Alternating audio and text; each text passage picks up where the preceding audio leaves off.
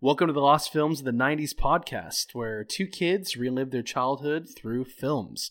My name is Rick. And I'm Kenny. And today we're going to be talking about a film that's one of my Sunday favorites. Is that a thing? I watch movies every day, so Sunday is just another day. Okay, well, I watch movies a lot, but Sunday is a good day where I don't want to move and get the TV remote, so whatever's on stays on.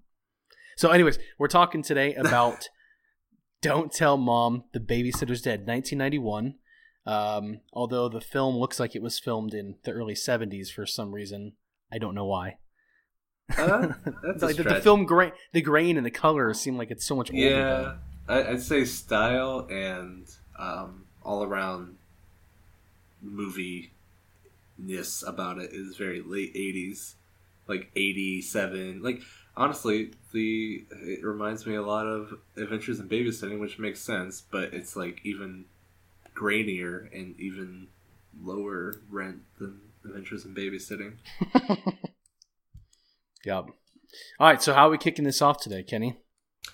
It's up to you, I guess. I really thought that we should just come on and start talking a little bit about our life, like what's been going on for the past week or month since we recorded last. It's been a while. Sorry, guys. Just a lot of family and, life stuff. Well, Kenny, you have a young son, right, man? Yeah, a little 2.5-year-old named Micah, and, he's just a handful. And 2 handfuls.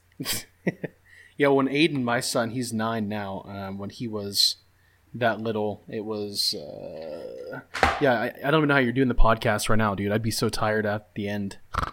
That's the end. At the end of the day, it's just like, there's no time period, dude. I just got off a 12-hour shift and then came home and lifted 2 heavy-ass air conditioners up the stairs, so... Oh, that sounds fun. A beer is helping me get through this. Well, at least you went to the gym, too. So... Yeah, I definitely have time to go to the gym.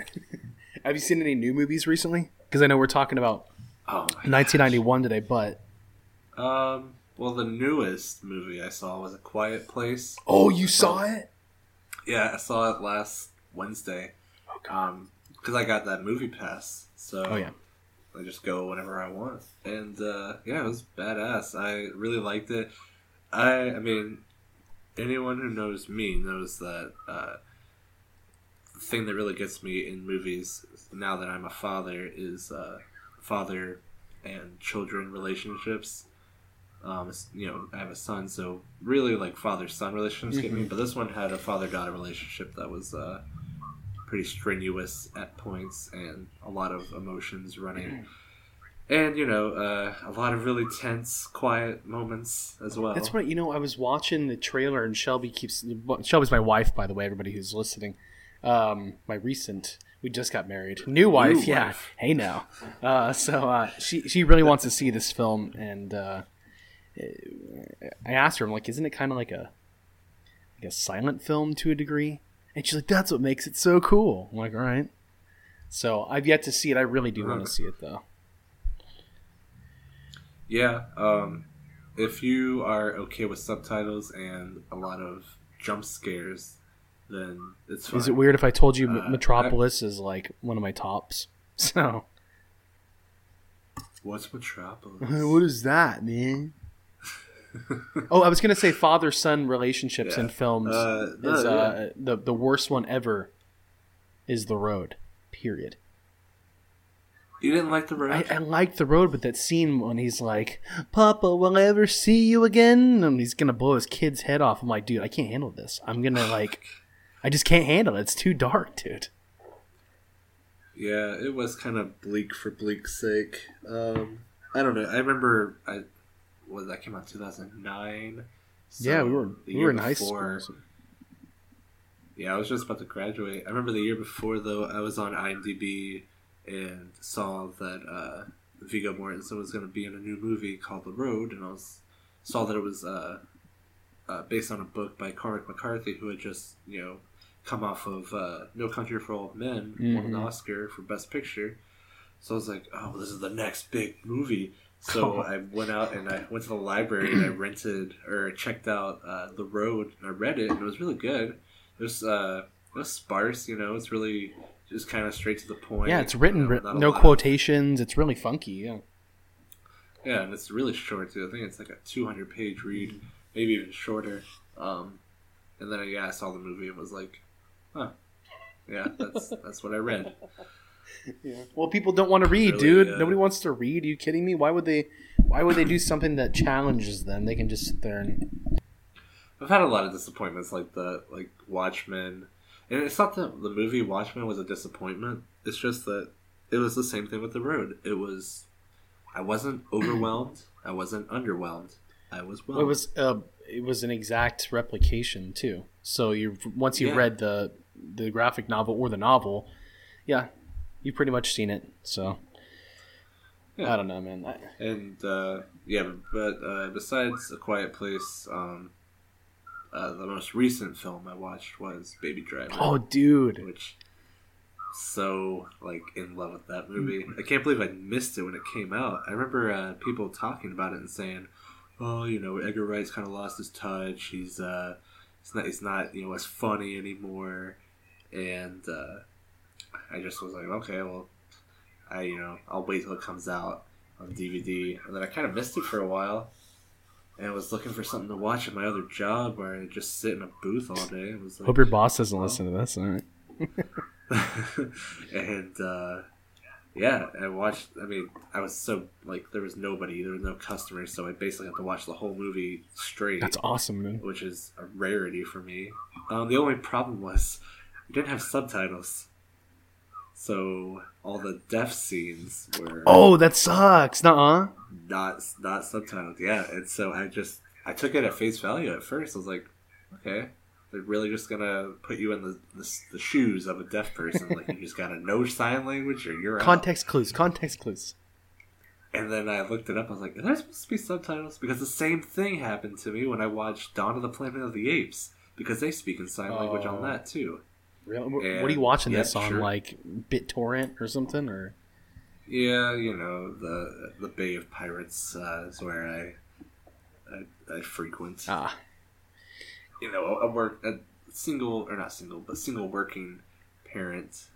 You kind of need to get your jollies for free. Yeah, dude. It's like food stamps for films.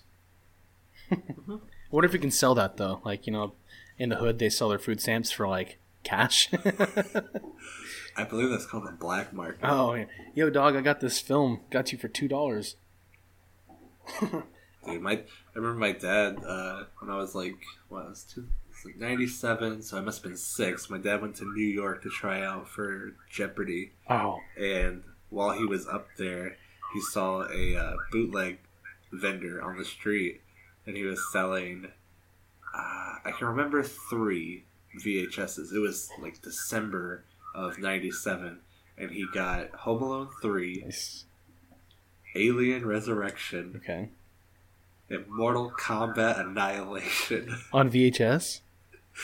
On shitty bootleg VHS, camera is tilted to the side. Oh yeah, the colors are all blurred. The voices are peaking. You can't even hear half the sound. That's how. I still have never seen Mortal Kombat Annihilation on any legit showing. In standard definition? Never seen it. I've only seen it on bootleg. That's awesome, though. I mean, at least it's a story. And your dad is the one who would.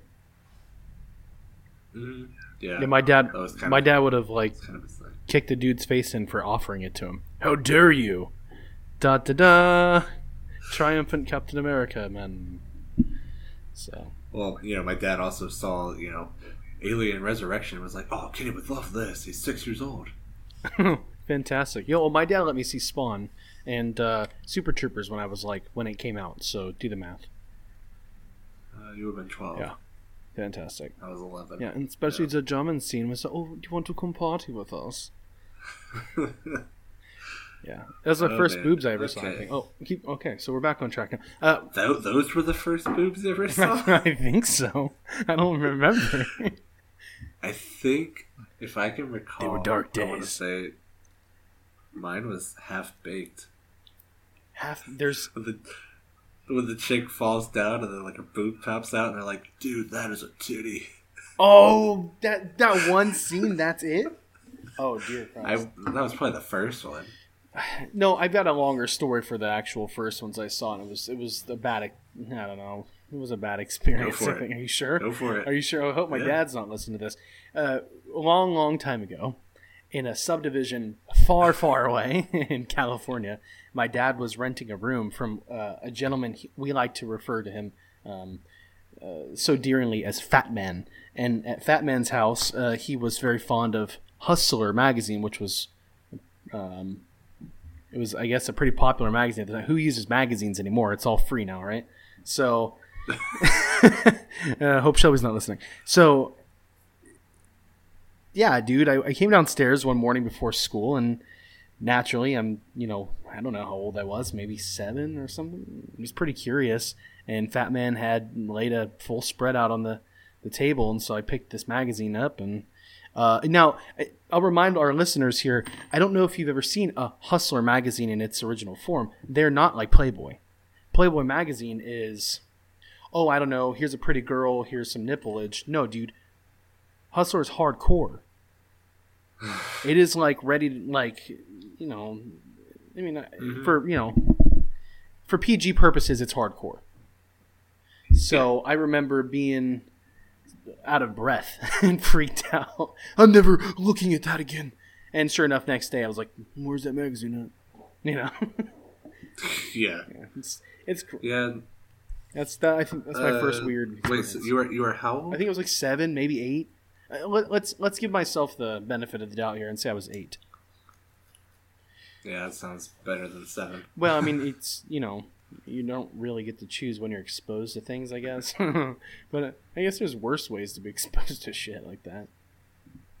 Yeah. So, I mean, you said it was your dad's roommate? Well, my dad was renting a room from this guy, because you got to think, dude, this is Southern California, where you can't rent some dude's shitty garage for less than $1,200 a month, So he was transitioning between the divorce with my mom and stuff at that time. So he rented a room from this dude in transition into another house. And so it's very common out there, though. You rent rooms. You just do. Because, part of the house is, a lot cheaper than the rest of the fucking house. So, anyways, yep, that's one of my weird booby stories. Well, speaking of parents and children in California, okay. Today we're going to do a little recap of a 90s movie called Don't Tell Mom, The Babysitter's Dead. Yeah, back on track. Yeah. Well, you made it weird. You said, "Go ahead, man. Tell us what happened when you were little." And hey, the people got to get to know who's telling the story. Yeah, that's right. And that's when I realized that I'm just kidding. Keep going. Sorry. So, Don't Tell Mom, The Babysitter's Dead. Yep. You wanted to do this movie. I did not. Okay, I love this movie in the sense I've always had this movie around. So no matter what happens, you're bored or something, if it's on, you're gonna watch it. It's like a Mission Impossible movie. Mm-hmm. It's like you can see it 100 times. If you force yourself to watch it, no. But you see it 100 times, it's almost like one of those movies that's familiar to have it in the background. I don't know, for me. Yeah. Clown dogs. I mean, I will say that when I was a kid, 99, 2000, my mom showed me this movie, and I remember it was on HBO a lot. Oh yeah. And then we ended up getting it on DVD when it came out, and yeah, I loved this movie. I would watch it all the time. I loved that there was a cool person named Kenny, because that was my name, and up until that point, I had South Park Kenny, Mumbles, who also always dies. Oh, yeah, that's all you had. Poor guy. It's like when you're a kid and you're making new friends at school every day past 1997, I think is when South Park started. You say, "Oh yeah, my name's Kenny." "Oh my god, they killed Kenny. You bastards." You bastards. Yeah. You hear it all the time, and it's just like, okay, I'm sure you've wanted to say that to the first Kenny you ever met. I'm glad I was the one. Yeah. Thanks. I've never heard it. It's like me and Ricky Ricardo. Ricky Ricardo. Yeah. Yeah, but you have a lot of Rickies. Like, there's a lot of Rickies. Mm-hmm. Or, like, Pretty Ricky. Oh, oh God, yeah. Ricky Bobby is what I hear all the time now. Hey, Ricky Bobby. Ricky Bobby. Dude, yeah, I hear Kenny Bobby. What? Yeah, it doesn't even make sense. My cousins, they would call me Kenny Bobby. They'd say it in that, like, southern accent. Kenny Bobby. That doesn't make sense at all. Hey, Kenny Bobby. You're going way too far there, guys. It's Ricky. You need to watch the fucking movie, and then it ain't Kenny. But yeah. So Kenny was like my I wouldn't say idol, but he was like my saving grace. Like, okay, there's some cool ones out there. I'm not the only one. Well, Kenny listened to Iron Maiden, and he partied, and he shot dinner plates off the roof with like a Daisy Red Ryder, but they put the sound of a rifle to it. It's like, like, dude, my kid's got one. It don't sound like that. And then he turns into Kenneth, which is my official name. It's my real name, and starts watching Julia Child and cuts his hair and dresses up like he's gonna go work at Office Depot. Fantastic. He's really moving up. Yeah, what's funny though is like he's apparently the actor. Refresh my memory with his name. If you don't know, it's okay. I don't. Keith Coogan. Was he in anything else? Adventures in Babysitting. Oh, is that what he's from? Yeah, and he's also okay. Let's just get this out in the open, because Keith Coogan, although I've only really seen him in 2 movies, he is such a prolific Hollywood just he has a lot of Hollywood clout. His grandfather was Jackie Coogan, who you probably don't know by the name, but he was the kid in the silent film The Kid with Charlie Chaplin. Okay. And he grew up to be Uncle Fester in The Addams Family. That's cool. The old TV show. Now, I mean, you'd hear that and you'd be like, okay, yeah, I remember The Addams Family. He's most known because when he was a kid, he was in tons of commercials. He had a lot of merchandise. He was in these movies. And when he got of age, he checked out his financial situation and found out that his parents had pretty much spent every dime he ever made. Lovely. Something totaling like $40 to $60 million. What? And he lost it all because his parents weren't saving it for him. And they claimed, well, he was having fun. And $450 million of fun. Jesus. And he says, well, there wasn't a day that I was on the set that I didn't think of it as work. But because of this, there came to be known a Coogan's Law in California, which is, I think it's spread to a few other states now. I think it's 5.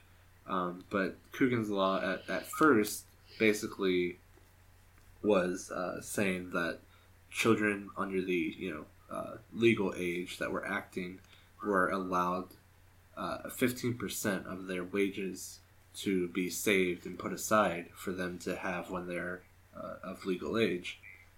15%. That was until 2000 when it became the full amount. Like, everything they make goes into a savings account, and the parents have to, they pay for their housing, their schooling, and all that stuff out of their own pocket. They don't get to use the stuff they make, or the money they make when they make movies. So, like, I'm trying to think, like, who are some child actors? Miley Cyrus, for instance, doing Hannah Montana. Like, all that stuff it would have gone to like a savings account for her to have when she got older. Billy Ray was only able to use his achy breaky heart. So Coogan's Law, that's basically it. Like, they get the full percent now, and that's because of Keith Coogan's grandfather, and he actually is he runs part of the organization now as an adult. I think he's born in the 70s, so he has to be coming up on 50. He's like 48. at this point. That's pretty awesome. I had no idea that of Coogan's Law period, and then I had no idea that he was like the heir to that. That's pretty cool. Yeah. And I just want to like state too that this information, I'm not just like, some inside source. It's like, I'm in good with Keith Coogan. I actually got this information from an interview I heard with him on the So I Married a Movie Geek podcast. If you guys want to check that out, it's So I Married a Movie Geek podcast. And they got, they live like 15 miles away from him, and they just Skyped him and got this whole conversation with him about Don't Tell Mom the Babysitter's Dead and his whole life and everything. But yeah, so he was the fox in Fox and the Hound, Todd, and the Hound was actually played by Corey Feldman. Oh yeah. And yeah, they ended up growing up as friends. They saw each other in different casting calls all the time. Keith Coogan actually auditioned for the Goonies and was going to be Mouth, and he ended up seeing how good Corey Feldman was and was like, no, come on, Corey Feldman needs to be Mouth, not me. He's a really humble guy, Keith Coogan. Really? Yeah. Just like actually listening to what he was talking about, like, how he was talking about he's friends with Wil Wheaton and Sean Astin and Corey Feldman, and how, oh man, I would have loved to have been in Lord of the Rings or Stand By Me, and they're both just kind of like, well, yeah, but you had Adventures in Babysitting, or you had Don't Tell Mom the Babysitter's Dead. And it's like, yeah, you're right. I did have those things. That's cool. Yeah. So, man, that's enough about Keith Coogan. I just thought that he's a pretty down-to-earth guy, and he's, I guess the reason why I wanted to talk so much about him as an actor is now, even though back when I was a kid, Kenny was like my favorite character, I couldn't stand Kenny at all. Really? It's like, okay, so do you know the story? Actually, I want to go ahead and just like start talking about the movie. Yeah. So I wrote a little intro here. I'll just go ahead and read it. The Crandalls, that is their last name, right? I'm trying to think of Kenny. Yeah, I guess it was Kenny Crandall. Okay, I just wanted to make sure because I was like very confident. Like, the Crandalls. So yeah, the Crandalls are the typical single parent family of the 90s. Walter, the youngest, veges out the TV all day. Melissa is a tomboy who gets along with seemingly no one. Zach is a Romeo who is too cool for this movie. Kenny is a rebellious stoner who, when faced with a task or chore, treats it as an opportunity to practice his marksmanship. And the oldest, and our main protagonist, Sue Ellen, is a recent high school graduate with grandiose dreams of traveling to Europe to be a fashion designer, a penchant for forging resumes that would make Frank Abagnale blush, and a lack of morality when it comes to disposing a body. Oh, yeah. Can we talk about that? After I'm done with my intro. Got you. Keep going. The matriarch of this California Valley clan is in dire need of a vacation, even if she has to shack up with a sheep farmer in Australia for 2 months. Before the kids can celebrate their emancipation, we're introduced to Mrs. Sturrock, a gentle old babysitter/Nazi war criminal who turns into Sue Ellen's foil for all of 5 minutes when she dies due to exposure to Kenny's cesspool of a room. Whatever will the Crandalls do to keep Mom away and no one suspecting them of murder? Well, that's Don't Tell Mom the Babysitter's Dead. Fantastic. That was yours? Yeah. That was really good. I like that. Well, yeah, I don't like to brag, but... Well, you're allowed to every so often. So you were saying you wanted to talk about something. What you wanted to talk about? All right, so the basic premise is Mom goes to Australia, shack up with some dude for 2 months, leaves all these kids under the guidance of an 18-year-old kid. And the babysitter, the Nazi war criminal, as you so put it, she's like 95 years old. This lady dies, and so what do? Oh, let's stuff her in a fucking box a box and like a trunk and drop her off at the morgue. But that's not enough. Where's the money that Mom gave Mrs. Sturak? Oh yeah, it was on the old bag, as so quoted in the film. Oh my god, dude. Yeah, there's a lot of things that are just questionable with their decisions, with everything. Like, it doesn't make any sense why. I mean, I guess, like, if you really stretch your imagination, these kids have such a hard life. They just want to have a summer with no parents, no supervision. So we're gonna, put a dead body into a trunk and drop it off at a funeral home? I guess so, dude. It don't even make sense because it's like, well, I guess it makes for a good movie, so fuck it. It's good. Okay, I also want to point out the very beginning of this movie has some animation of like a crazy Tom and Jerry-esque babysitter. Yeah. It's like falling over a chair and has this really high pitched voice, which actually the voice is oh god, I can't remember if it's Frank Oz or if it's Dan Castellaneta. I think it's Dan Castellaneta who does Homer Simpson. Oh yeah? Yeah. It sounds more like him anyway. But yeah, the fact that it just starts with that for probably 10 seconds and then never brings it up again? What a strange choice. Well, there's a lot of things that are really strange about the film. Even the characters that she interacts with.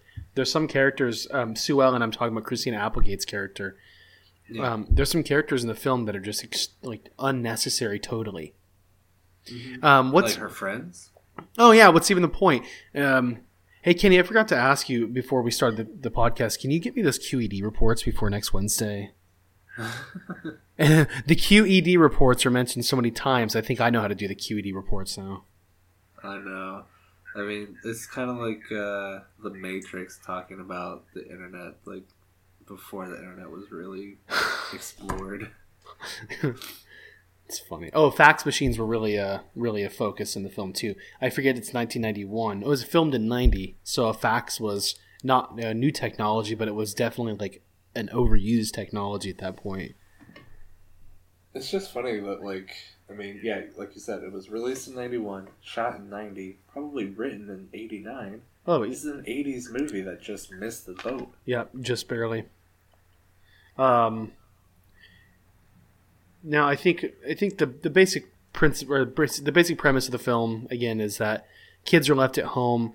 Now, the money is left on the babysitter. So, what do the kids have to do? Well, they have to generate income somehow because mom's gone for 2 months. God forbid. Yeah. 2 months. And so that's a long time. Are you kidding me? I guess so, but I mean, you could. 2 months? I couldn't last a week. 60 days, dude.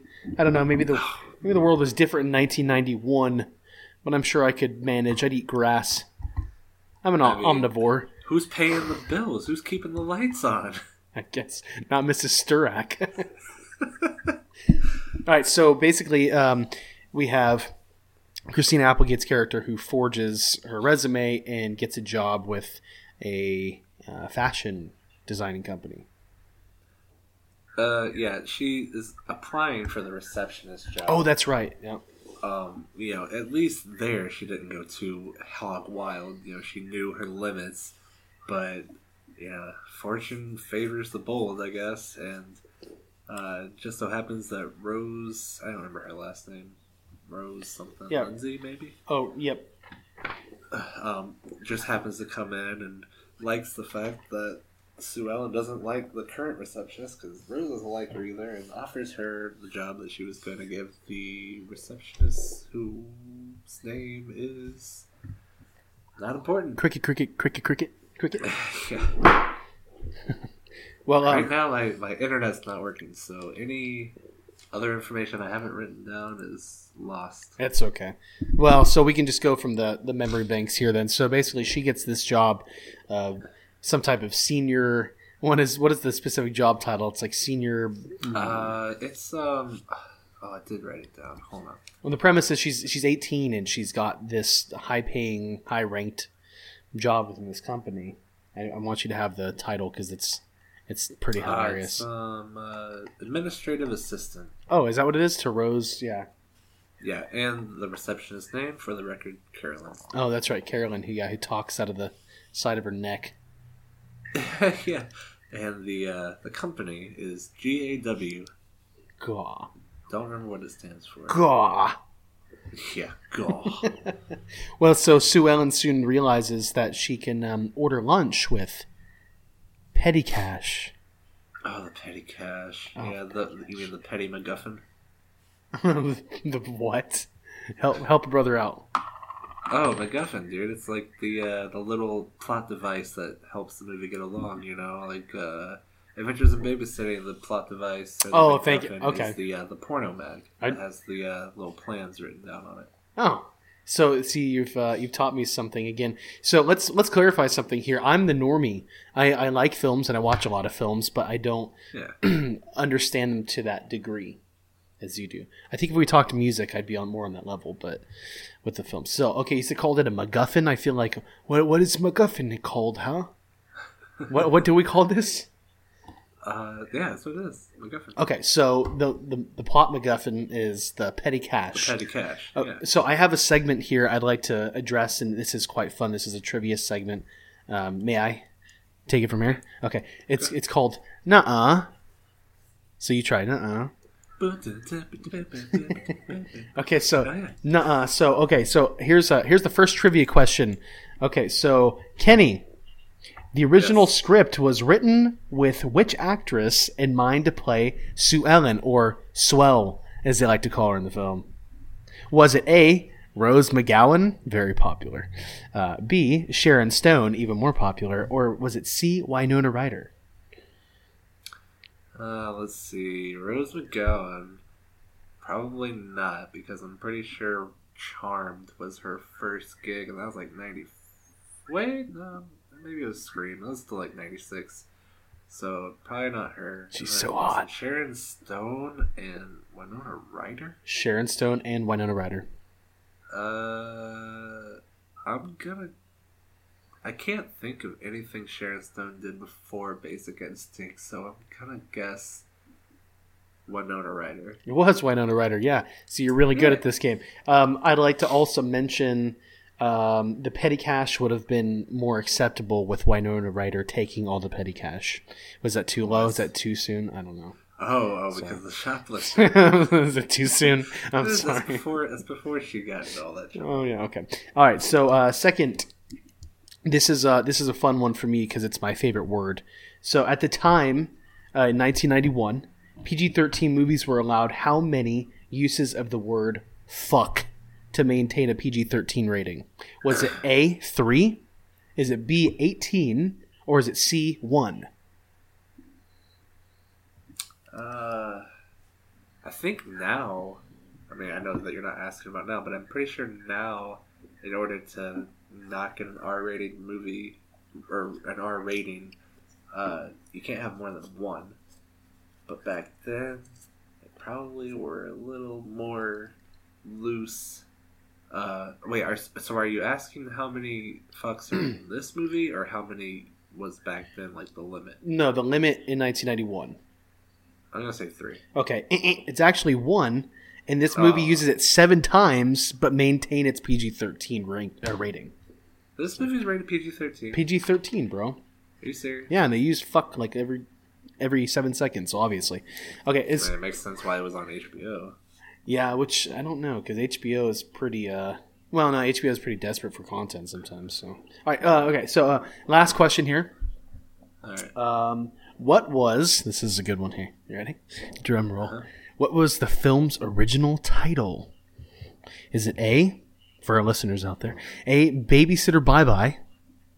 Is it B, My Ruined Summer? Or C, The Real World? So, Bye-Bye Babysitter? Babysitter Bye-Bye. Babysitter Bye-Bye. That sounds terrible. My Ruined Summer or The Real World. The Real World. So what? Real World started, like the actual TV show started around early 90s. 92. So if they would have had to change it, that would have made sense. That they would have to change it because of the TV show. So I'm going to say that. That is correct. The Real World. And the show started in 1992. Oh, man. So it was in production and they had to change it. Yep. So I don't know what they would have... I don't know what they would have done if that was like the Real World. People are like, what the hell? Can you imagine if, like, Don't Tell Mom the Babysitter Said got rights and was like, no, we're going to be the Real World. What would the Real World be? People in a house. Yeah, young teenagers banging. Oh, I guess they were older teenagers, right? No, they were like 20-something. Really? They always looked so young. Oh, wow. I never watched it, so. I watched the Celebrity Deathmatch. Sorry. I did too. All right. Back to the main story here. That was just one of my little bits. So. What's the about? I said nuh-uh. Oh, nuh-uh. Oh, yeah, nuh-uh. I thought you said aw. I was like, there's no cute cats here, Kenny. Don't. Nope. So I just wanted to point out some things that I noticed like early on in the movie. I know that we've kind of jumped to the big plot points of the movie, but so when they first show Melissa, the baseball tomboy girl. Yeah.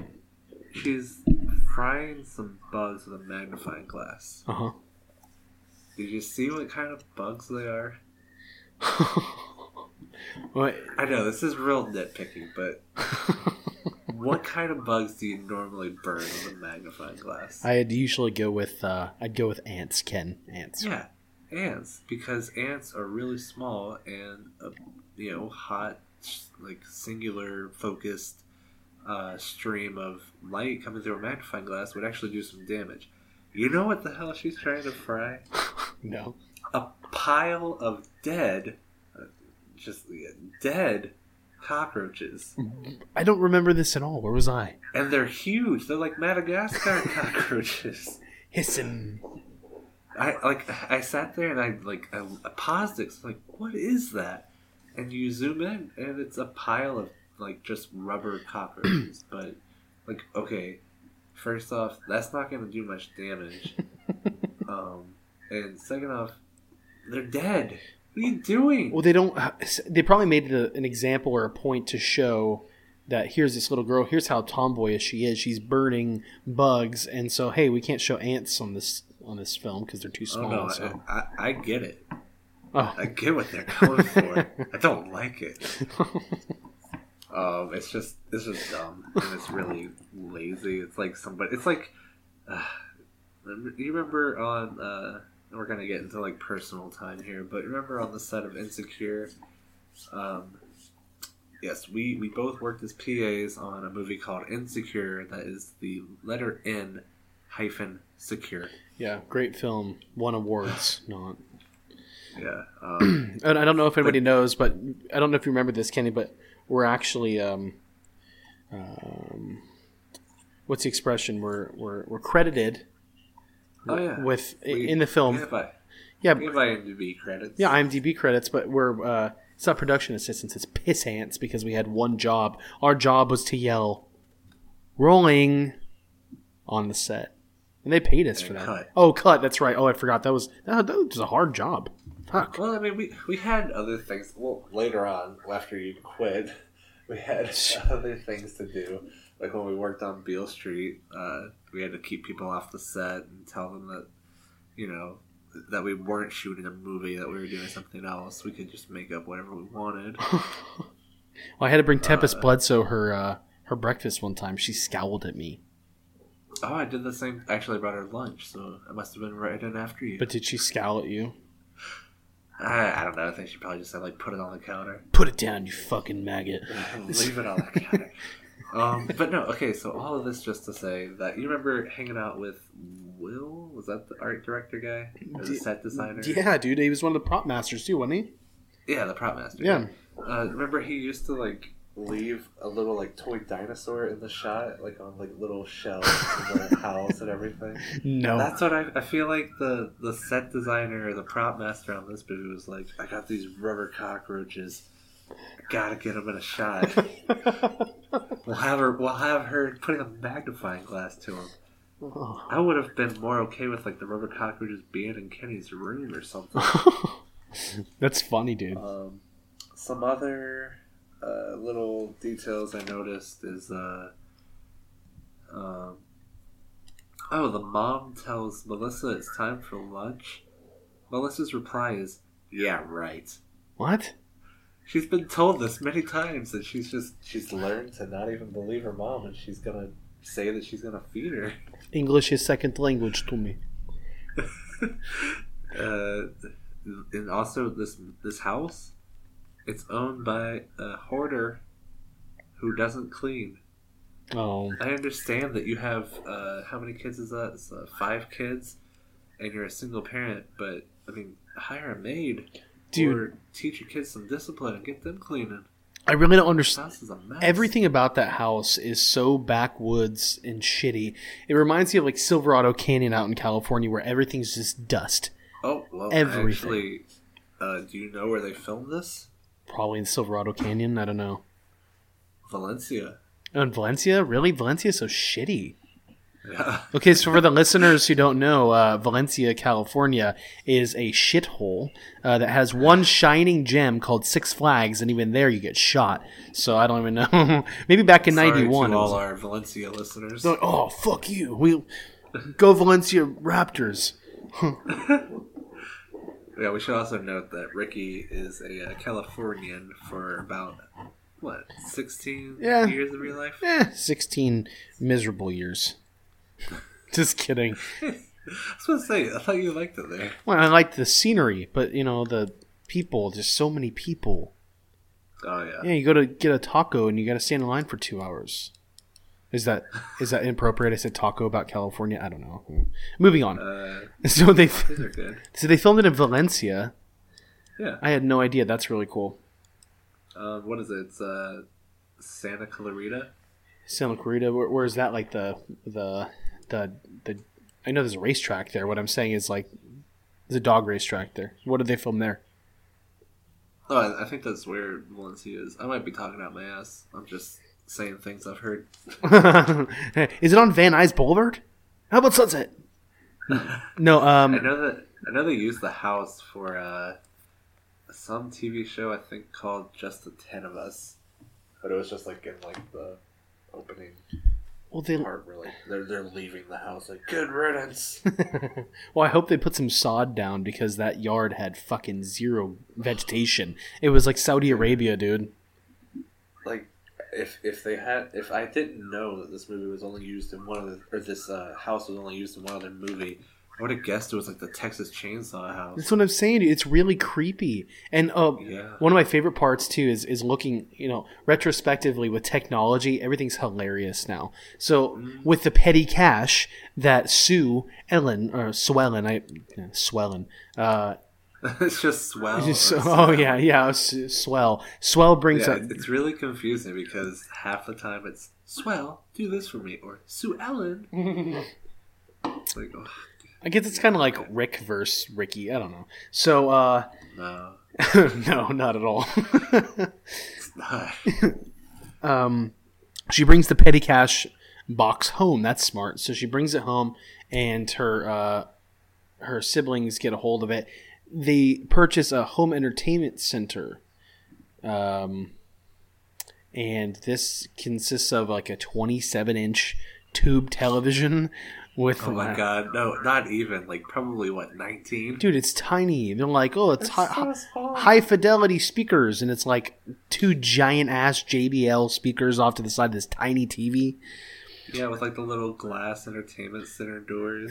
Yeah, like the little like equalizers. Oh yeah, dude. Yeah, you gotta have some equalizers on there. And then he's got like this tiny ass little TV, like a kitchen TV, smaller than an iPad. They're watching cooking shows on it. I just think it's hilarious. No, they're watching like what was it? Was it Jeopardy or no? He's watching Password. Oh. And the kid's saying because they put the password on the bottom of the screen. He's going, "Oh, it's iguana! It's iguana! Come on!" It's like, well, of course you know it. I never noticed that. I thought the kid was just smart. He's an idiot. You ruined my experience. Falls off the roof. Oh yeah, little bastard breaks his leg, huh? Little Walter. Little Walter. Should have been there for him, reading them Green Eggs and Ham or some shit. Oh yeah. Hey, I do like Elvis though. That's my favorite character in the film. If nobody knows, Elvis is the dog. In other words, he's a non-entity. He's a cool character though. I mean, I love the movie, but there are some characters that really don't make sense to me. Like I'd like to address Rose, who's Sue Ellen's boss in this movie. She has a boyfriend or a fiance. Oh God, what is his name? Say it. Oh, I can't.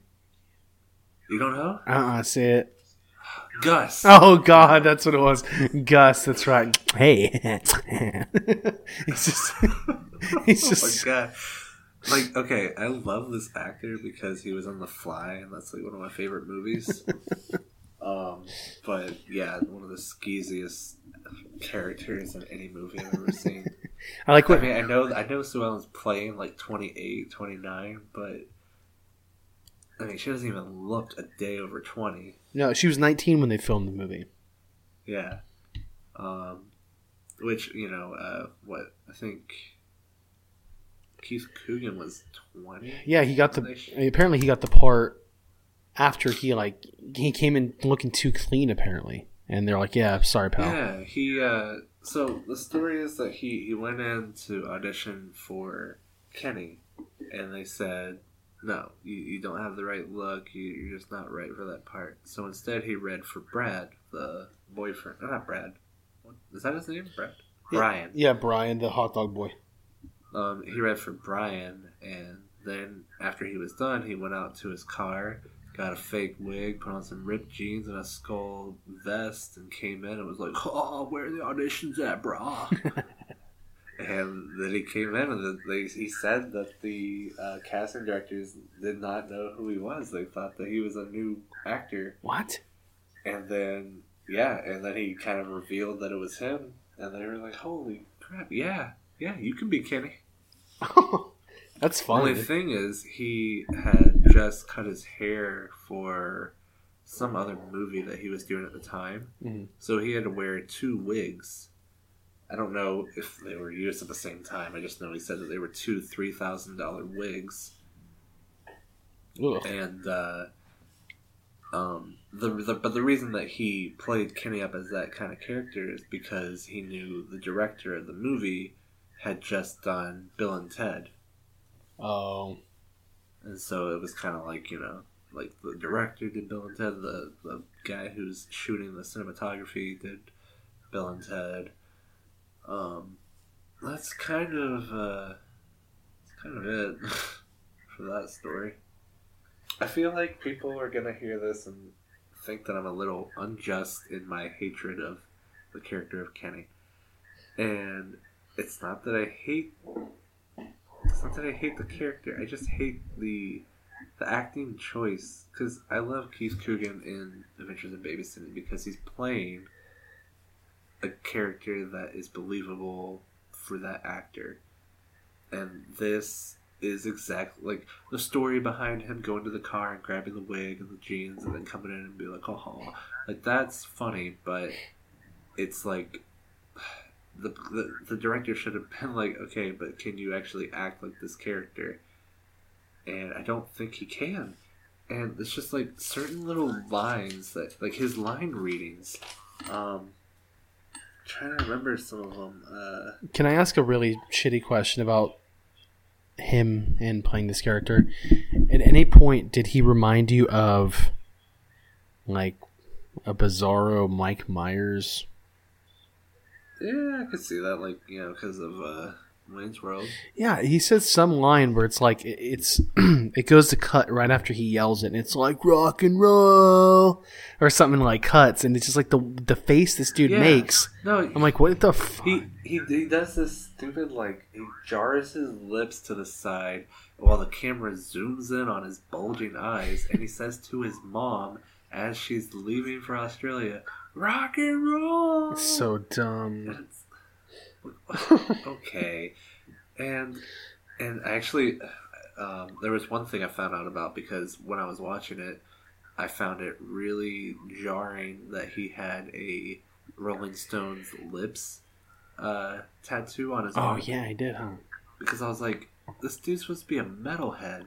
The Stones haven't been cold since like the late '60s. Yeah, but they started doing like disco and dancing on the streets with Bowie.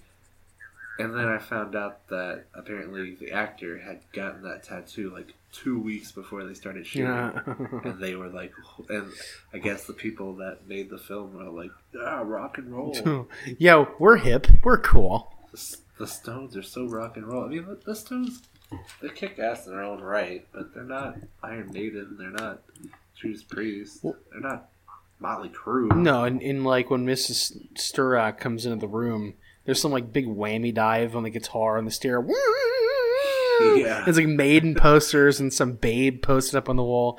Yeah, it's totally a different mindset from the Stones, dude. You don't hear them like playing the beginning to Give Me Shelter. That's funny. But another one of his line reads, which was really jarring, is when she tells him that she... Oh god, where is it?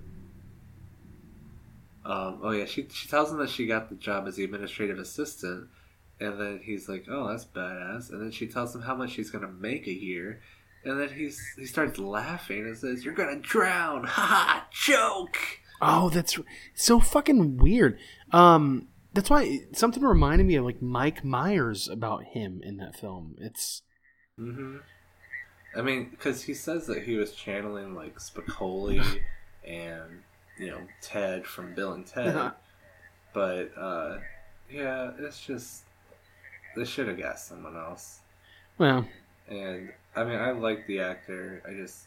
It's kind of like, like, there's certain characters you like, but you don't like the actor playing the character. Yeah. I just wonder if I could have done any better. Probably not. I mean, okay, well, that was one thing I wanted to mention on the podcast, is when I first met you... You reminded me so much of Kenny, not because of like the way you acted, but you looked just like Oh, him. really? You had the hair. You guys have like a similar facial structure, and you are from California. You don't think you have a similar facial structure? I don't know anymore. I think I look older now. Oh yeah, now. Yeah, when I was younger, for sure. I guess I had kind of like a rounder face, and yeah, that guy had a little beady eyes in him, though. I wanted to fucking dig him out. Whoa, man. Like, he's always squinting. I'm like, dude, just open your eyes. So, yeah, there's just some other things I wanted to mention, too. Like, we can get to, like, the ending and all that in a minute, but, one of Kenny's friends, yells out to Sue Ellen, "Swell, have my baby." Oh, she's walking away, right? Yeah. Ah, that's weird, dude. What? Is that a pickup line? Huh. Like, I want to impregnate you and then start a family, but probably be really distant and not involved. So... What kind of a pickup line is that? Have my baby. I don't know, stupid teenage boy stuff. What bugs me the most is not even that line, it's that emotional little baby that she starts dating. Brian's character, or not Brian's character, but the character Brian. Yeah. Dude, I don't know. You could just lie to me like that. I don't. And the whole interaction in the oh my god. Okay, cute. No. Brian's character later on is like, I guess, kind of believable because he's like, why are you lying to me so much? Why can't you just tell me the truth? He's obviously been heartbroken before. Sorry, I'm going to take a beer break. It's okay. Dude, they went on one Grunion date. Isn't that what they called them? The baby turtles? Grundon. Yeah. Okay. When they said that, he said, let's go watch the Grunions down on the beach. I thought they were going to go watch, like, Dune Bunnies. Not turtles. Yeah. But no, okay, so pretty much throughout a good chunk of the movie, Brian's real emo and real sad. But when they first show him, he's trying to impress Sue Ellen while she's scrubbing the grease vat. And there's like this song playing, and he's walking around like doing like finger guns in the air while he's like playing a hamburger bun hockey on the floor. and she's getting like splattered with grease fat, and he turns around like, oh, the shit, and she's just like, God, it's in my hair. And she says something. Oh, the line is like, how can you stand working here? And he's like, he says, I just roll with it, or something like that. And then he hits the hamburger bun into the trash can and sits there and does like oh yeah, like they have like a little finger gun, and then they cut to her and there's like fat splashing on her shoes. Like, she is obviously not impressed. She doesn't even know that you're there. I don't. It's just it's. I mean, obviously. Actually, no. I don't know what the point of that was, because I mean, I guess he was trying to impress her, but I don't know. There's a few scenes in the film that are kind of funky, and one stands out to me. Oh, one character that seems quite unnecessary, and I guess they tried to build some type of emotional connection to Sue Ellen's job at GAW. But his name is like, what is it, Fillmore or something down in the bottom. He in the bowels of the company down in the sewing department. What did they call this guy? His name was like, I don't yeah, remember. well, there's this character, and he's like this little sad man with glasses. Hello, Sue Ellen, good to see ya. And apparently he's from the Bronx, and he starts like crying at the end. He's like, we're all gonna lose our jobs, and it's just like the weirdest. I don't know. It's, the whole thing was like really. He's like, I guess he's supposed to represent like the everyman that's like lower on the pecking order, and she's supposed to recognize with him because, you know, she kind of is that. She's not the administrative assistant that she is portraying. I don't, dude. You're really giving it a lot of meaning. I don't even know if they don't know if they really meant to do that. That character was just awful. It's weirdly placed, and it makes me cringe. It's like, you know, Try Not to Cringe compilation. He would be in like. You want to talk about some like awkwardly placed characters? How about David Duchovny? Where? Do you remember David Duchovny being in this? Oh God, he is. Yeah, and he's just like, well, if I don't say so myself, he's got some weird accent. And you're right, he's totally in there. He's that chick's. I'm pretty sure this is his first movie. He's first anything. He's the receptionist chick's, I guess, boyfriend. Does he work there or? Yeah. Oh. The only line I can remember, because I know at one point he meets Sue Ellen for the first time by coming in when she's on the phone with Kenny, and he's like trying to get her to do something for him, like some paper or some like report, and she gives him the cold shoulder and basically tells him to, you know, fuck off, and he kind of was like, oh, I like that. Oh, that's right, yeah. But the only line I can actually remember is at the very end when Sue Ellen gets caught, you know, because her mom shows up to the fashion show. Yeah. And then they show Carolyn and David Duchovny on the sidelines kind of like reveling in her misery, and the girl's like, all right, and she's finally caught. Then they show David Duchovny and he says, yeah, justice is served, babe. It's so weird, that's right. And he does this like little like fist pump. Like, oh, this is pre X-Files to the max. But the thing is, okay, so I've been rewatching the first couple seasons of Twin Peaks because I've also been watching the third season, which came out last year. David Duchovny had a small role in Twin Peaks. This is like 1990-91, and he played a transvestite FBI agent. What? Yeah. Really? Yeah, and it's like a decent role. Like, he does pretty well. And this is it's not even a year removed from Don't Tell Mom Babysitter's Dead. It's like the same year. What a trip. What? So it's just strange that he, I mean, it kind of goes to show you, like, direction is really key when it comes to, like, I mean, unless you're dealing with Daniel Day-Lewis or Leonardo DiCaprio. Yeah, that's true. If your director sucks, you're probably not going to get a great performance out of people. Yeah, not everybody is like a full character actor. I'll say Nick Cage is my favorite. He's anyway, Face Off. So I wanted to read some of my rants I wrote down because I tried telling you when I was getting ready to make the podcast that I stopped writing my notes about halfway through the movie because I started obsessing with this calendar on the wall in Rose's office, which was I was trying to read the month and then correlate like all the dates that were appearing, and then it turned out that all of it was going Monday through Sunday and not Sunday through Saturday. It was going Monday through Sunday? Yeah. And so it really threw me off. So that's why I stopped making my notes halfway through the movie, because I literally wrote down half a page of notes just about this one calendar and trying to figure out what time this is supposed to take place. But so here are some other little things that I obsessed over. One of them is at the Clown Dog, there are posters for a Spanish circus in the kitchen, and the dates for the circus are April 20th through the 22nd, Friday and Sunday. In 1990, those dates match up. Also, it's supposed to be summer. Dude, you really dug into this. It's weird that this is supposed to be 1991, I think. I mean, you'd think it would be contemporary. It wouldn't be like, oh, we shot this the year before, so it's going to take place the year before. And then another thing that I noticed is, this is long. Swell's resume says she did 4 seasonal fashion shows in 1979. Swell is actually 17 in 1990, so she would have been born in 1973. She looks like she can be no older than 23, which would have her being born in 1967. By 1979, she would be 12.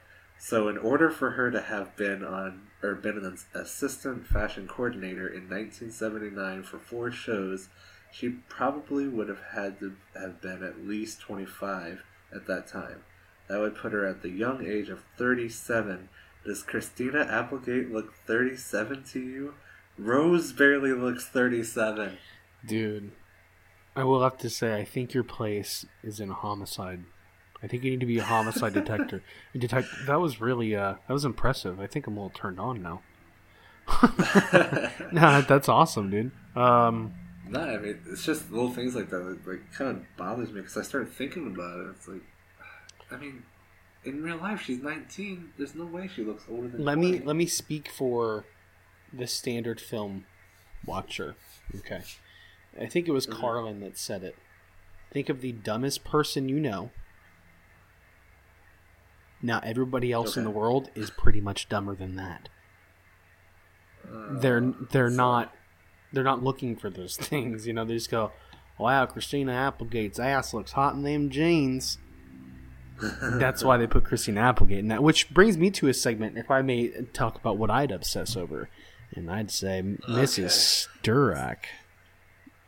What? All right, so I would like to play a segment, Mom. I hope you're not listening. Called "Hit or Quit." And so let's start. Yeah, no, and we need some 70s soul. Wow, wow, wow, wow. Oh baby. Ooh, yeah. All right, so we're gonna start with Mrs. Sturak here. She's at the ripe age of 90. Wait, what? We're starting with her? Yes, Kenny, we're starting with her. Mrs. Sturak at the ripe age of 95 here. Mrs. Ida, I don't know, Maria, I can't pronounce her last name. Is that her real name? It's her real name, Mrs. Sturak. Oh, okay. Now, I'm talking not about post-mortem in the box. I'm talking about... Wait, what? Well, yeah, Mrs. Sturak, not shoved in a box in a mortuary, Mrs. Sturak. Oh, can I just say that the dudes who work at the morgue, they got a fat payday, dude. Those dudes don't make a lot of money.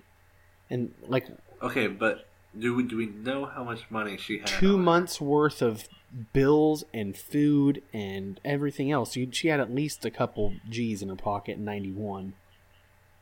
Yeah. To feed 5 kids, and 5 kids that stature, they're dicks. They probably eat everything like name brand, and so Mrs. Sturak was loaded when she went to the... All right, so Mrs. Sturak, what do you think, Kenny? Come on, man. In her day, maybe back. What are my options? To hit or not? I mean, just think about it. Maybe back in her day, maybe like when she was like guarding, Auschwitz as an SS officer, as you said, she was a Nazi war criminal. I'm gonna look up this person. I can't go off of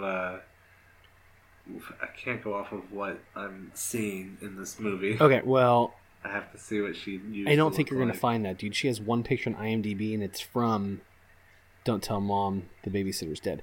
I would say not. I'm just gonna be realistic. She's like 95. It's disgusting. I'm not gonna do that.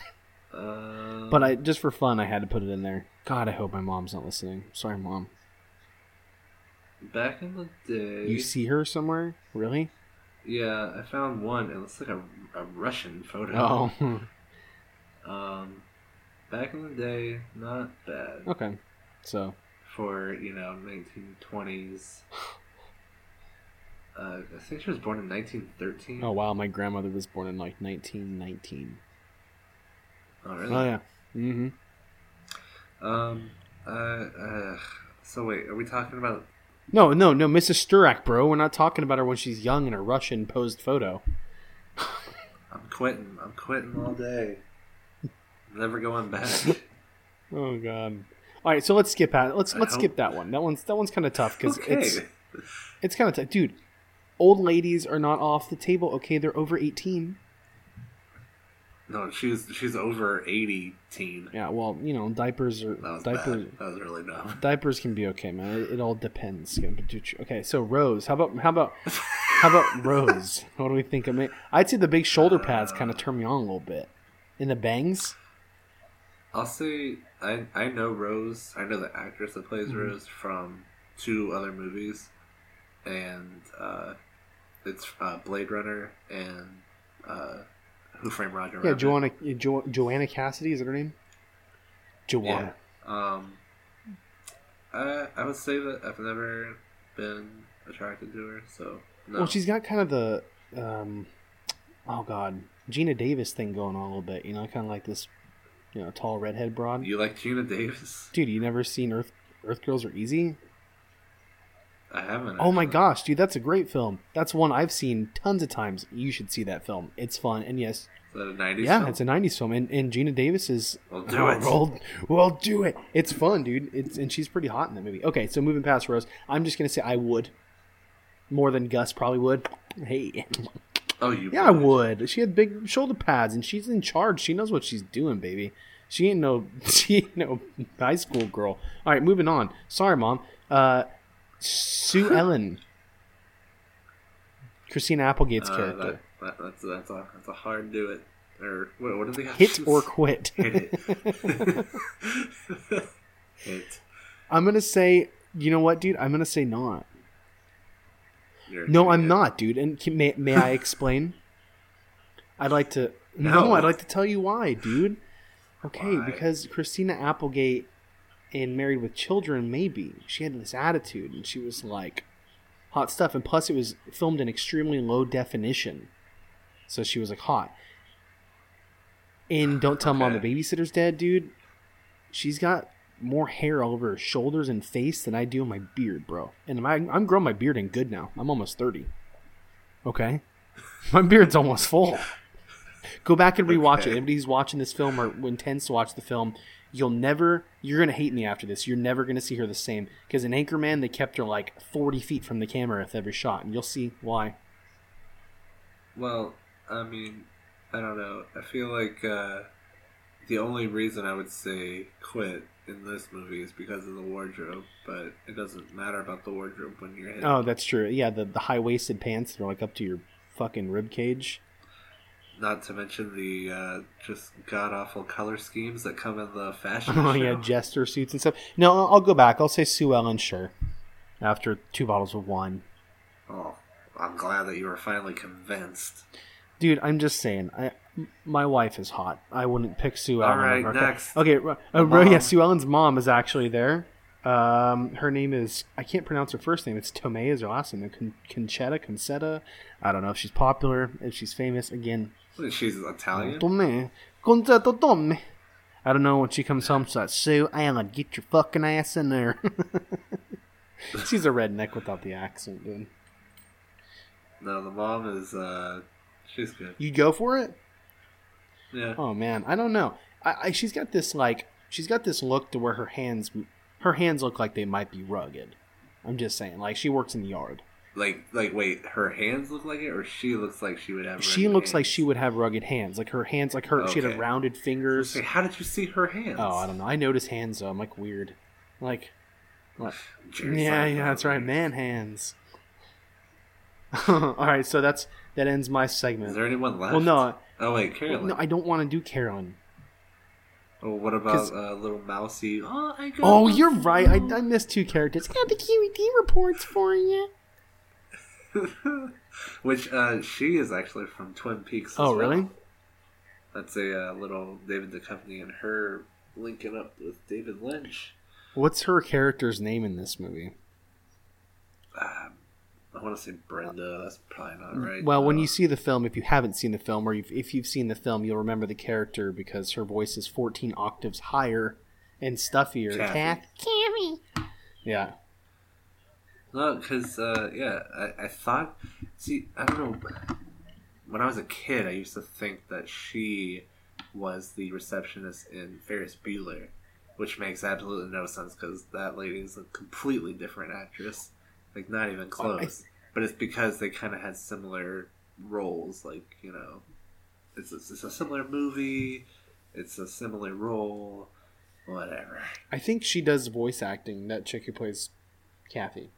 I mean, the voice like that's the only way you're making money. She does something else. I recognize the voice. Like, the way she was like, gosh, Sue Ellen, thanks. And I was like, oh, yeah, that's... Yeah. She... And you know what's actually... So, like I said, I've been watching the 3rd season of Twin Peaks, which just came out last year, and she's in it.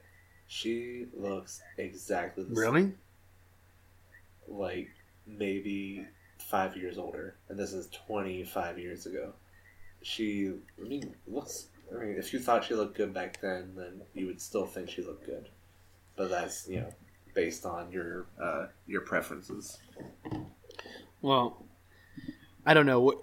I guess I would, if you're in the office and you're, wifeless and you're desperate enough. I guess Kathy. All right, last one, Melissa. She's like how old? I think she'll just be 12. Okay, that's not fair. We can't talk about that. We'll end up like. Okay, we're done with this segment anyway. Okay. But can we talk about Danielle Harris being in this movie? Take it away. Do you know who she is? Are you talking about the girl from Friday the 13th? Halloween. Thank you. Please. I'm sorry, dude. My bad. Remember, I represent the everyman, okay? Yeah, no. I mean, that's a pretty common mistake, I guess. Like, Jason isn't from Halloween. You're right. He's from Friday I just made the connection to the horror films, yes. So, Halloween, yes. I mean, she is like one of like the, Scream Queens because she was in 4 and 5 of Halloween. And I think it was end of 4, she ends up killing her, like, foster mom. And then 5, she's kind of like the protege to Mike Myers. She was kind of like this, psychotic kid back when, like, psychotic kids were first coming to, like, the news, like, this kid killed his parents and now he's going to jail, being tried as an adult. And I don't know what that has to do with anything, but she, it's just weird that she's in this movie and she had played, this psychotic kid, and now she's, like, in this other movie. She's been typecast. Well... She's saying, let's hack her head off. Oh, that's right. Let's eat Elvis. She's burning cockroaches with a magnifying rubber glass. Cockroaches, just for the record. This girl is off of her hinges. May I say, just for the record, for sure, that I can differentiate between Friday the 13th and Halloween. I just happened to say nobody please come back and nail me to the cross. I don't want to die today. Okay, thank you. Proceed. Yeah, eating the dog would be a bad idea unless we were in South Korea. And then Elvis would be acceptable to dine on. Oh, you wouldn't know the difference. Say what? You wouldn't know the difference. Between what? Friday the 13th or dog and chicken? Dog and chicken? We're not talking about Friday the 13th anymore. Yeah. I'm hung up on this Halloween order here. So, yeah. Okay, you want Kung Pao chicken or General Chow chicken? I'll take the General Tsao.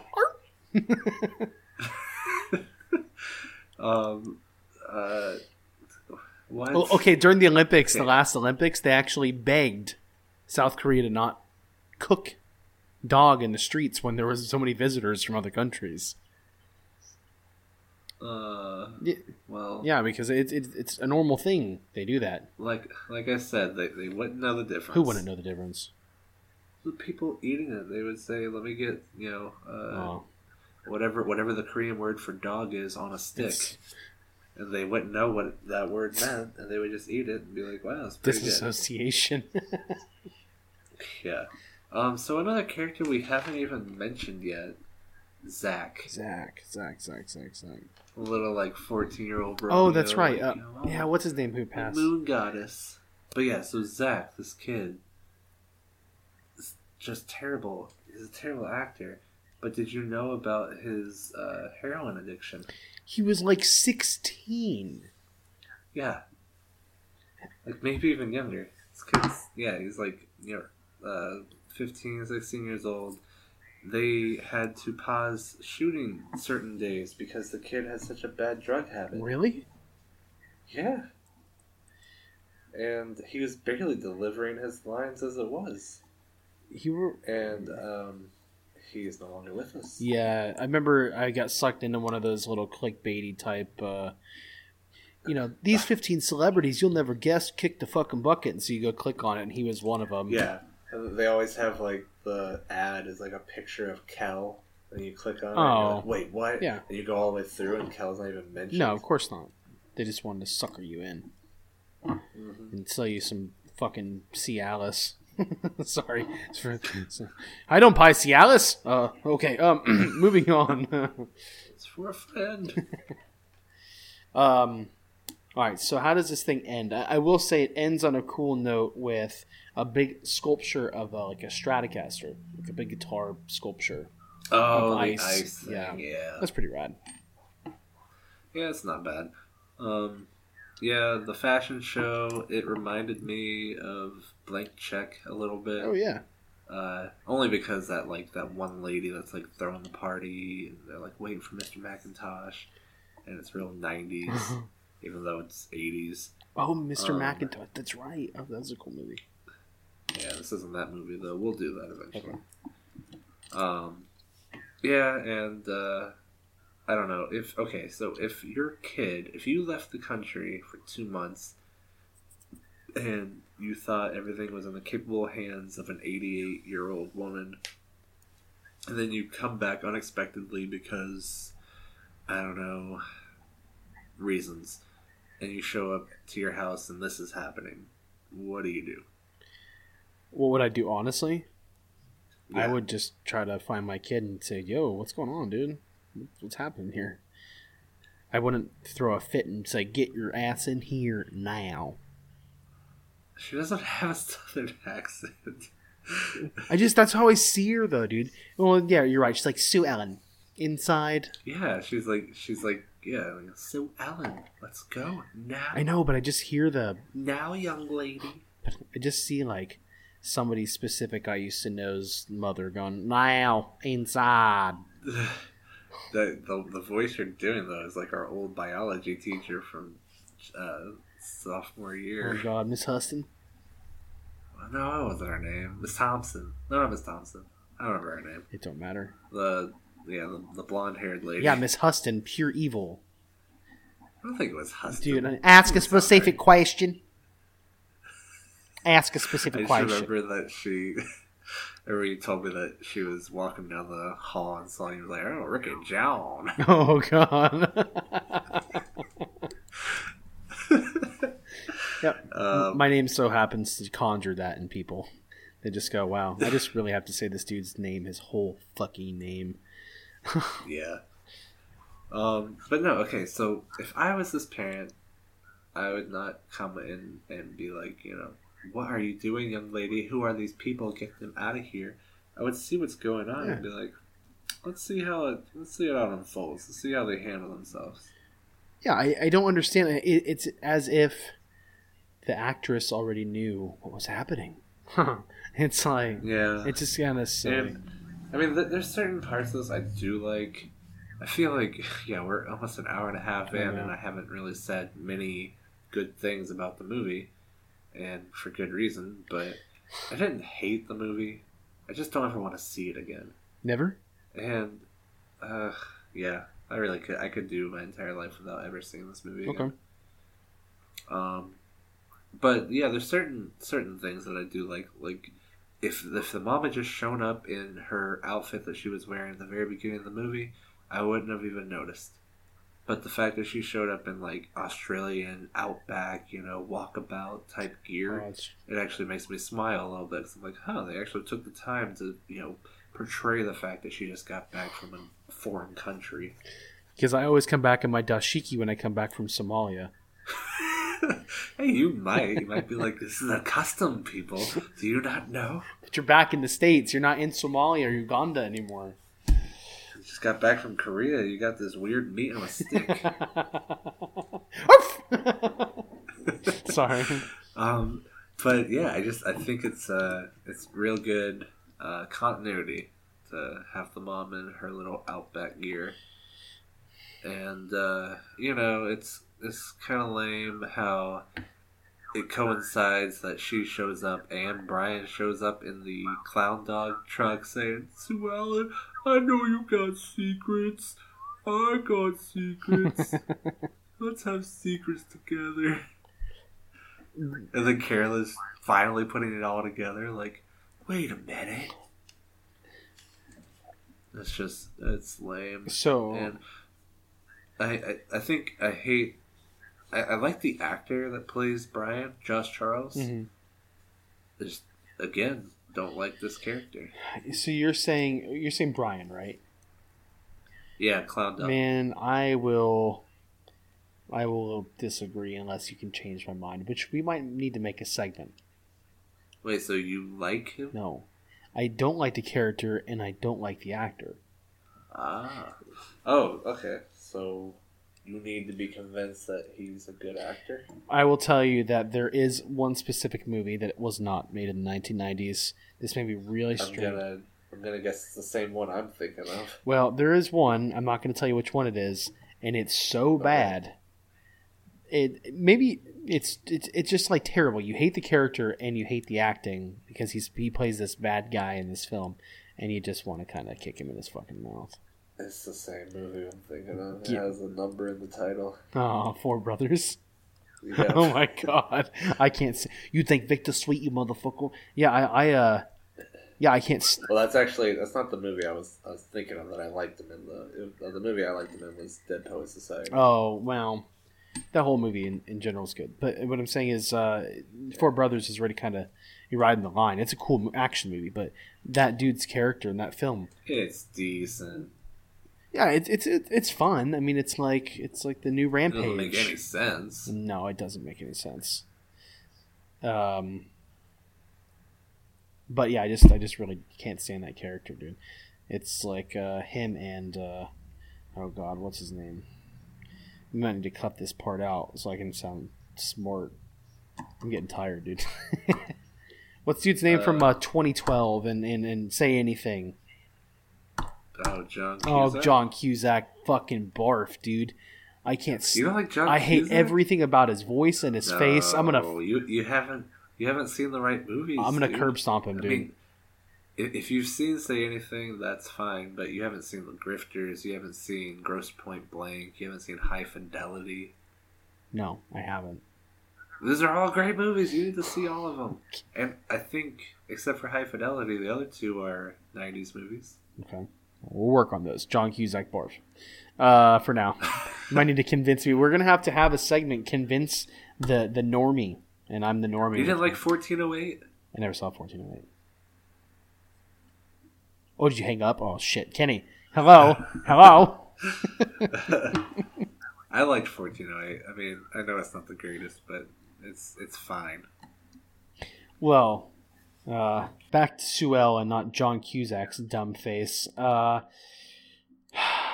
don't you finish us off with... I mean, there's a lot of other details. You've seen the film, obviously. I've seen the film.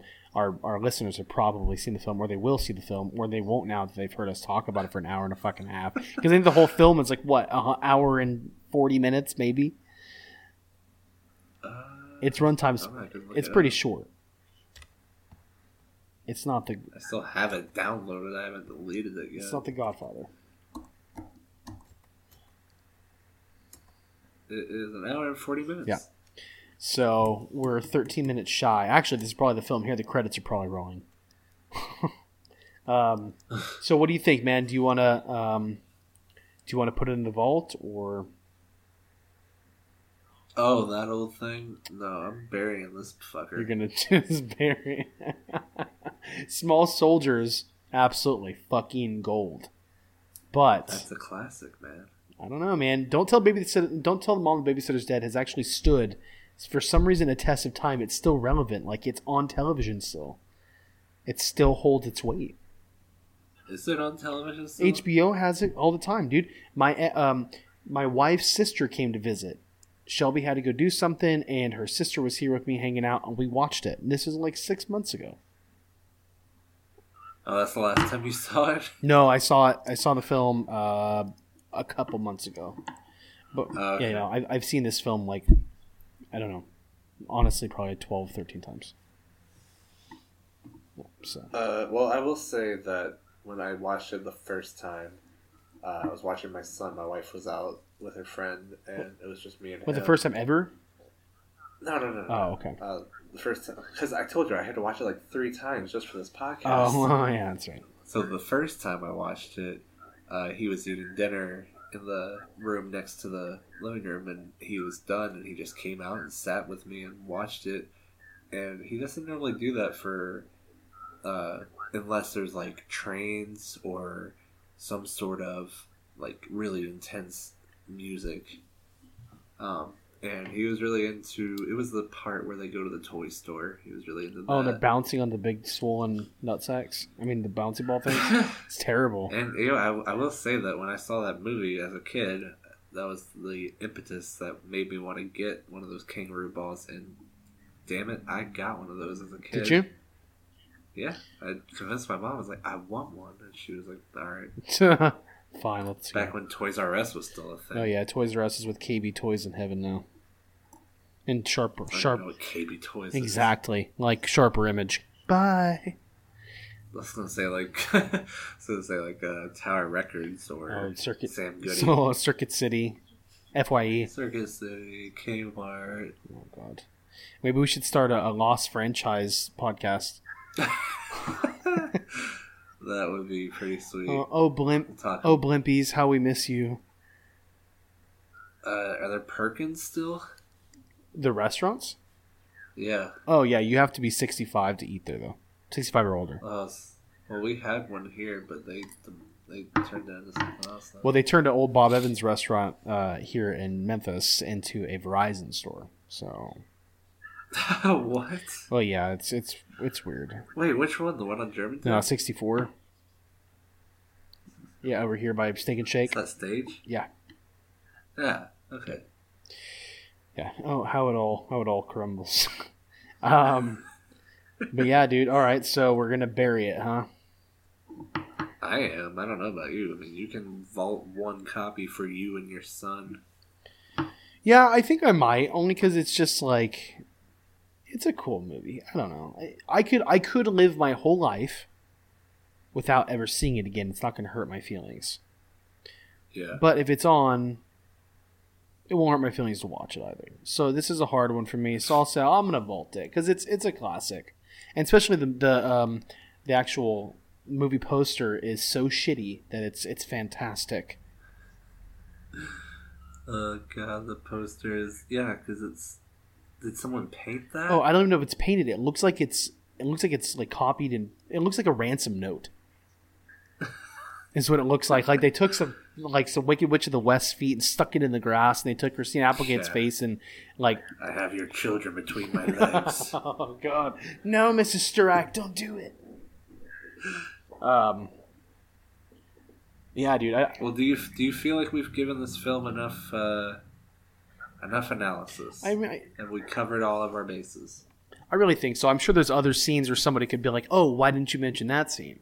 But I mean, like any film, there's always going to be something that we kind of miss. I mean, especially with something like this. This is not a cult classic, but it's definitely an older film that's worth noting. I don't know. I had fun with it, and I had fun with the podcast more than I did with the movie, I think, but yeah, it's cool. I like it. I think we touched base on pretty much everything that was important to touch base on, especially if you've seen the film or you're going to see the film. You know, this is definitely not a follow-along or a sing-along type podcast, what we just did on it, but... Yeah, I kind of feel like there might be a little bit of I don't know, like a little bit of a culture shock, the fact that we did like a full recap scene by scene for Small Soldiers, and then this one we just kind of, you know, Jackson Pollocked it, just splattered it on the canvas and said, there, that's what you get. Well, hey, that's what sells, though. But you know what? The people listening, they have a voice too, and if they liked what we did in Small Soldiers and want to hear us do more stuff like that, we'll do more stuff like that. If they want to hear us do more shit like this, where we just kind of riff for about an hour and a half, I'm more comfortable doing that. Yeah, me too. I don't have to write out a whole plot synopsis. No, but, we can play games and we can have more fun with it, so... I vote that we do it like this. If other people like it the other way, I will succumb to listener demands, which we should go ahead and tell listeners where they can find our page. So they can find us at facebook.com. It's is it under facebook.com? Oh, facebook.com. Yeah, MySpace. No, yeah, it's under Lost Films of the 90s, is it not? You can just search Lost Films of the 90s. It should be facebook.com/Lost Films of the 90s podcast. And 90s is actually with a 90S. 90S, no apostrophe. Yeah. And then also you can find our podcast recently just added to the Apple Podcasts. Yeah, we are on Apple Podcasts, the app. I think you might also be able to find it on iTunes. Just search Lost Films. I've tested it. Lost Films, you'll find us. Or if you just search whatever movie we're doing, you can find that as well. And we are also on YouTube. Just search Lost Films of the 90s podcast. And we're also on SoundCloud. Search the exact same keyword I've said a million times now. Lost Films of the 90s. 6 times I counted. I counted because I looked at the calendar, and the calendar said. So, okay, I kind of feel like at the end of this, every podcast, we should kind of do like a death match, if you want to say. Kind of like we'll put 2 movies up that are possibilities we could do for the next podcast. Okay. And we'll have either, we'll have our own opinions on what we want to do, what's easier, what's more exciting to do, but we'll also have listeners say. So if there's strong demand for one over the other, we'll end up doing that one. Okay. So, and since I kind of have more... I guess. You know what I would love to do here? I would love to see you dive into a film you haven't seen. So I'm gonna nominate Earth Girls Are Easy. All right, Earth Girls Are Easy is now nominated, and it's going against. I have to choose. I had 2 in mind, so.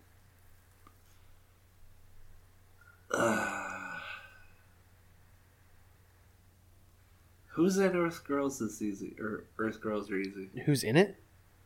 Yeah, who's in it? I know Jim Carrey. Yeah, Jim Carrey, one of the Wayans brothers, Jeff Goldblum, Gina Davis. That's pretty much all that I know. All right. And the best part is, and Gina and Jeff Goldblum doesn't really talk too much in the film, so you love it. Awesome downer. I'm not really a fan. But... Oh, okay. So I was trying to think of something that's kind of similar to it. So it's strictly like a comedy. Yeah. Just watch the movie. I'm trying to because the 2 movies I had in mind, one's a comedy, and there's not a lot of really big stars in it, and the other one is like a action comedy that has a lot of big stars in it. Spit it out. All right, yeah. We'll just either Earth Girls Are Easy or The Big Hit. Okay, so let's do a Facebook vote for it. Yeah. Sounds good. I'm going to vote 3 times against you. Well, I have about 5 Facebook accounts, so I can vote 3 times on each one. Yeah. Well. All right. So I guess in this episode we have Kenny has buried Don't Tell Mom the Babysitter's Dead. I have said Kept It Alive for 1 copy. I think we talked about the film a lot. I really liked this film a lot. He really didn't. Which is opposite from the last one. He really liked it. I really didn't. So hopefully not. And we found out that Ricky is a hustler guy, not a playboy guy. Oh, very much, yes. Hustler all day long. Does it exist? I don't know. I think Larry Flint died, didn't he? I never heard that. I think he's still kicking. Well, Hefner's dead, so. Yeah, Hef's dead. If anybody needs any Playboys, I've got a whole collection. I'm not kidding. I really do have some classic Playboys, so just let us know. But this is Rick or Ricky and Ricky Jones signing off. and this is Kenny Rock and Roll, man. Oh God! And we'll see you, or actually, you'll hear us next time. Yep. See ya.